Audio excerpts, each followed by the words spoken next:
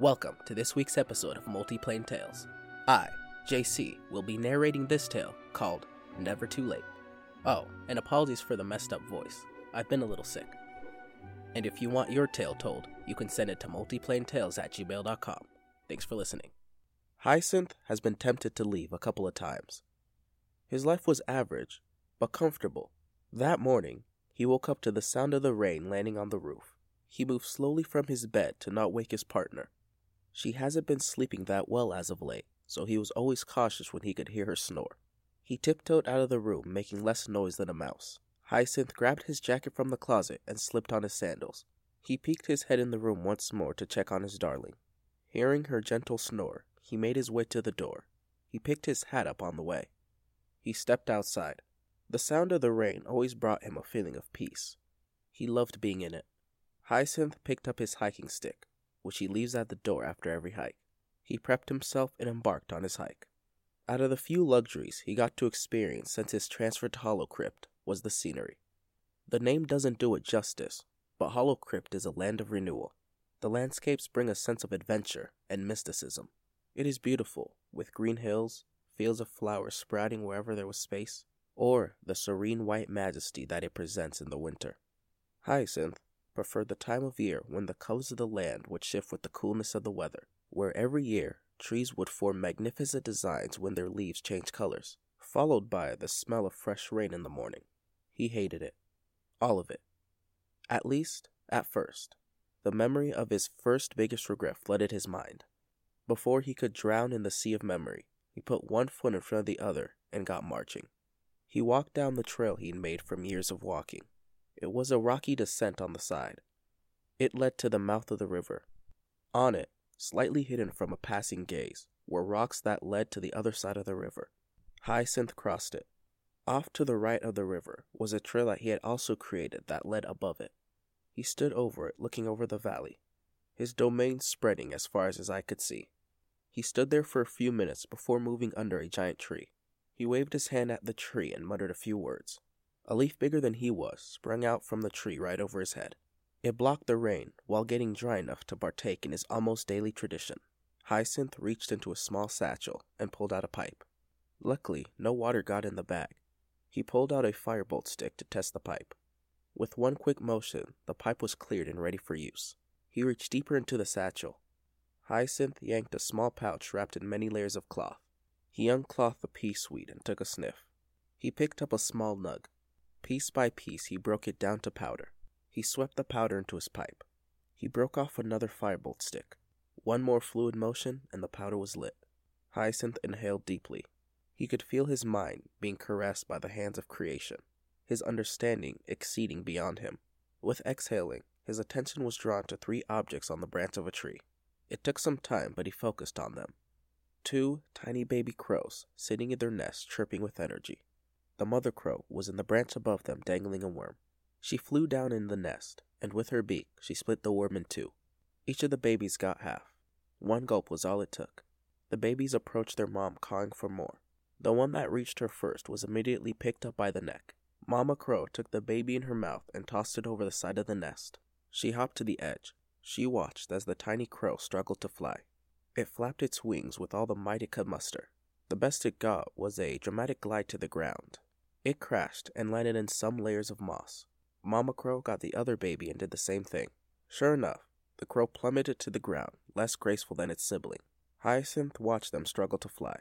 At some point, they started trying to help each other. Their camaraderie sent him down memory lane.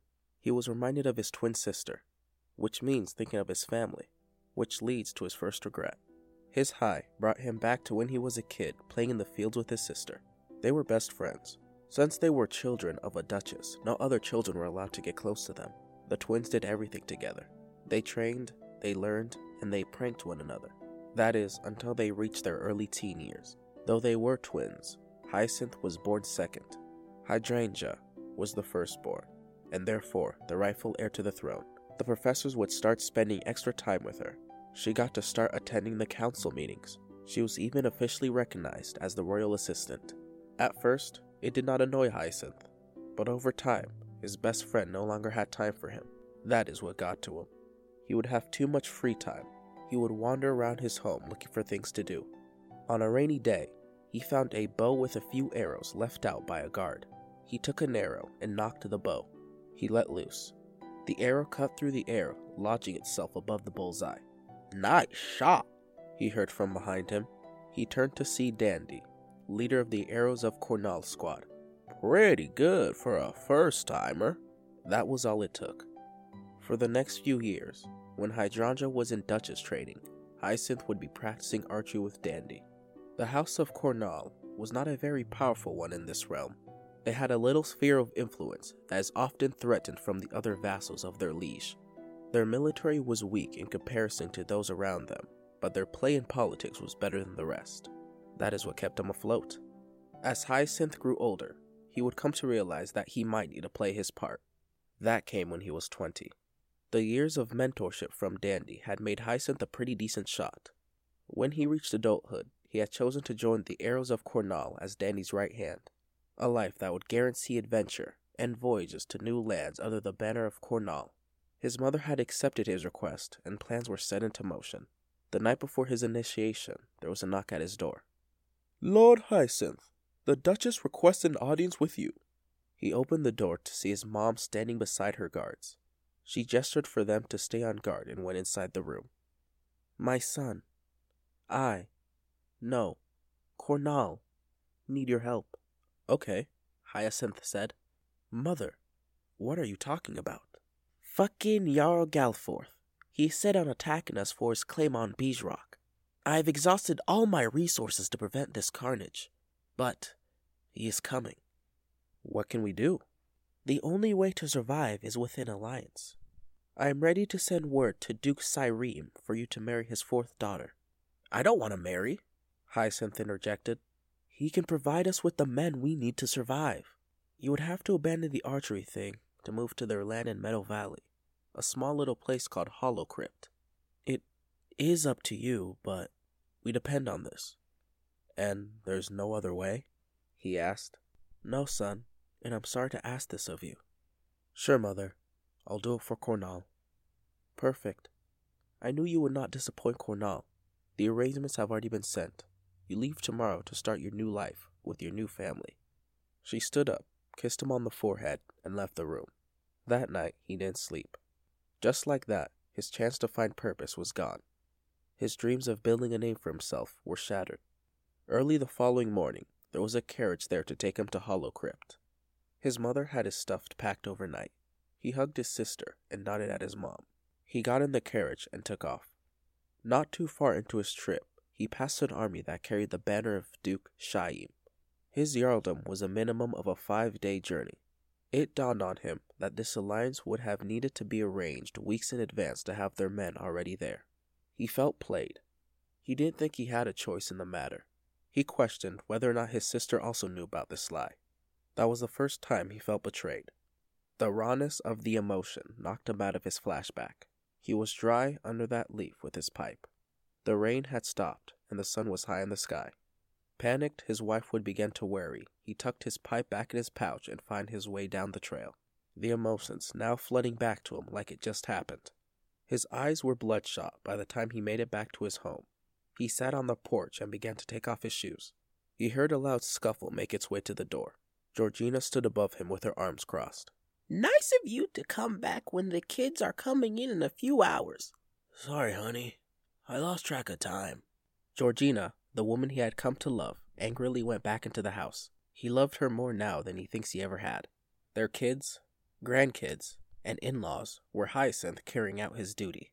His duty to an old family he had grown to hate. His duty to a mother and a sister who he hasn't spoken to for decades. They had tried communicating at first. Spells were used during his journey to his new home, but once he arrived, he felt the wild magic there would make spells unpredictable. His mom then moved to messenger pigeons. Hyacinth kept that up for a month before stopping altogether. In his last letter to her, he explained the betrayal he felt from them. He expressed his frustration on not being let into the family plans until he was required to sacrifice his life and dreams for a family that did not trust him back.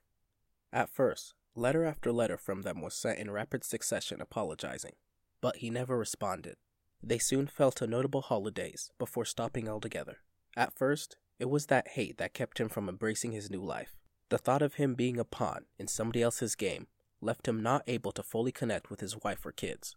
His introduction to peace weed in his 50s did help him work out some of that pain, but it lingered. His yearning for freedom, though, grew. He wanted to be free. He was an owlbear caged by the iron of his family's politics. Even now, in his senior years, he felt tethered to them. They had done well. From what he had heard, House Cornell is stronger than they have ever been, both militaristically and politically. Hydrangea was fulfilling her duties expertly. It was just at his expense. "You can start helping any time now," Georgina yelled. That brought him back from entering another stoop of depressing memories. His kids and grandkids were coming to visit, and he had a list of tasks to complete before they arrive, lest he feels Georgina's wrath. 3 hours later, there was a knock at their door. They could hear their huge family bustling outside. Hyacinth wiped himself off from dusting and headed towards the door. He opened it to see his new family outside waiting for him. His grandkids were chasing each other while their parents caught up. "Dad!" They all cheered.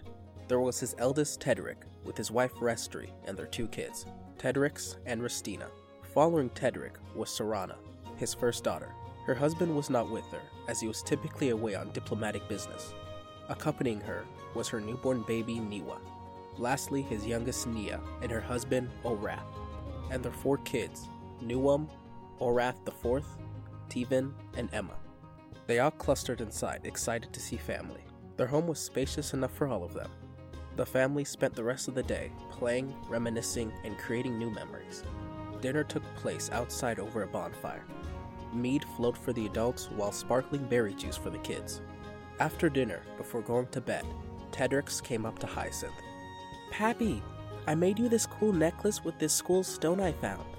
Tedrix handed him a necklace of braided thread. At the end was a small flat rock. One face of the rock had this intricate psychedelic drawing of a face. The back was blank. There was no crack nor damage on the rock. "Oh, thanks, Ted." Hyacinth took the necklace from Tedric's hand and put it around his neck. He hugged him. He kissed him on the cheek and turned him around for bed. That night, Hyacinth had some trouble falling asleep. He tossed and turned, but his eyes wouldn't stay shut. When the cricket stopped chirping, his exhaustion beat his insomnia. "So much hate. Delicious, juicy hate. Let me feast. Let me eat. Food for power." Hyacinth found himself in a world made of rock. Gravel and boulders were spreading as far as he could see. He looked to the sky. Formed by the clouds of stone was the face of the being in his necklace. It had pits of darkness for eyes. No emotion could be noticed. It focused entirely on Hyacinth. "Food for power." His mind was filled once more with memories. Those of his worst days with his mom and sister.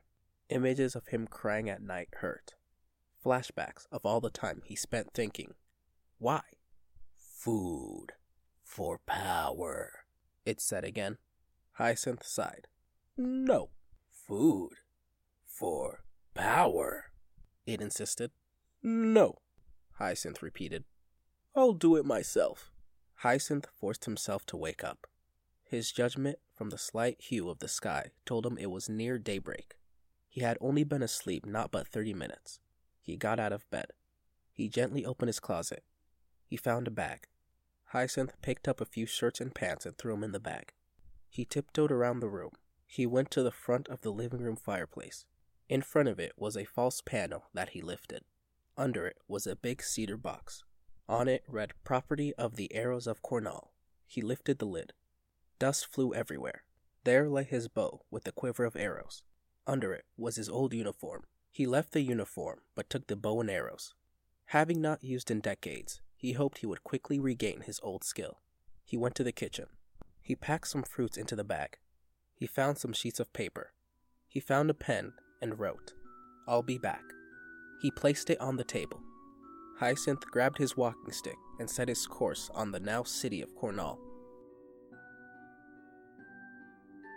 Thanks for listening to this week's episode of Multiplane Tales. If you want to share your story, you can send it to multiplanetales@gmail.com. If you enjoyed this tale, share it with your friends, family, and adventuring party. And if you can, please leave a review to help this reach the entirety of the planes of existence. You can also follow me on Instagram and Twitter for teasers and updates. Again, thanks for listening, and return in a fortnight for the next episode. That's 2 weeks. Bye.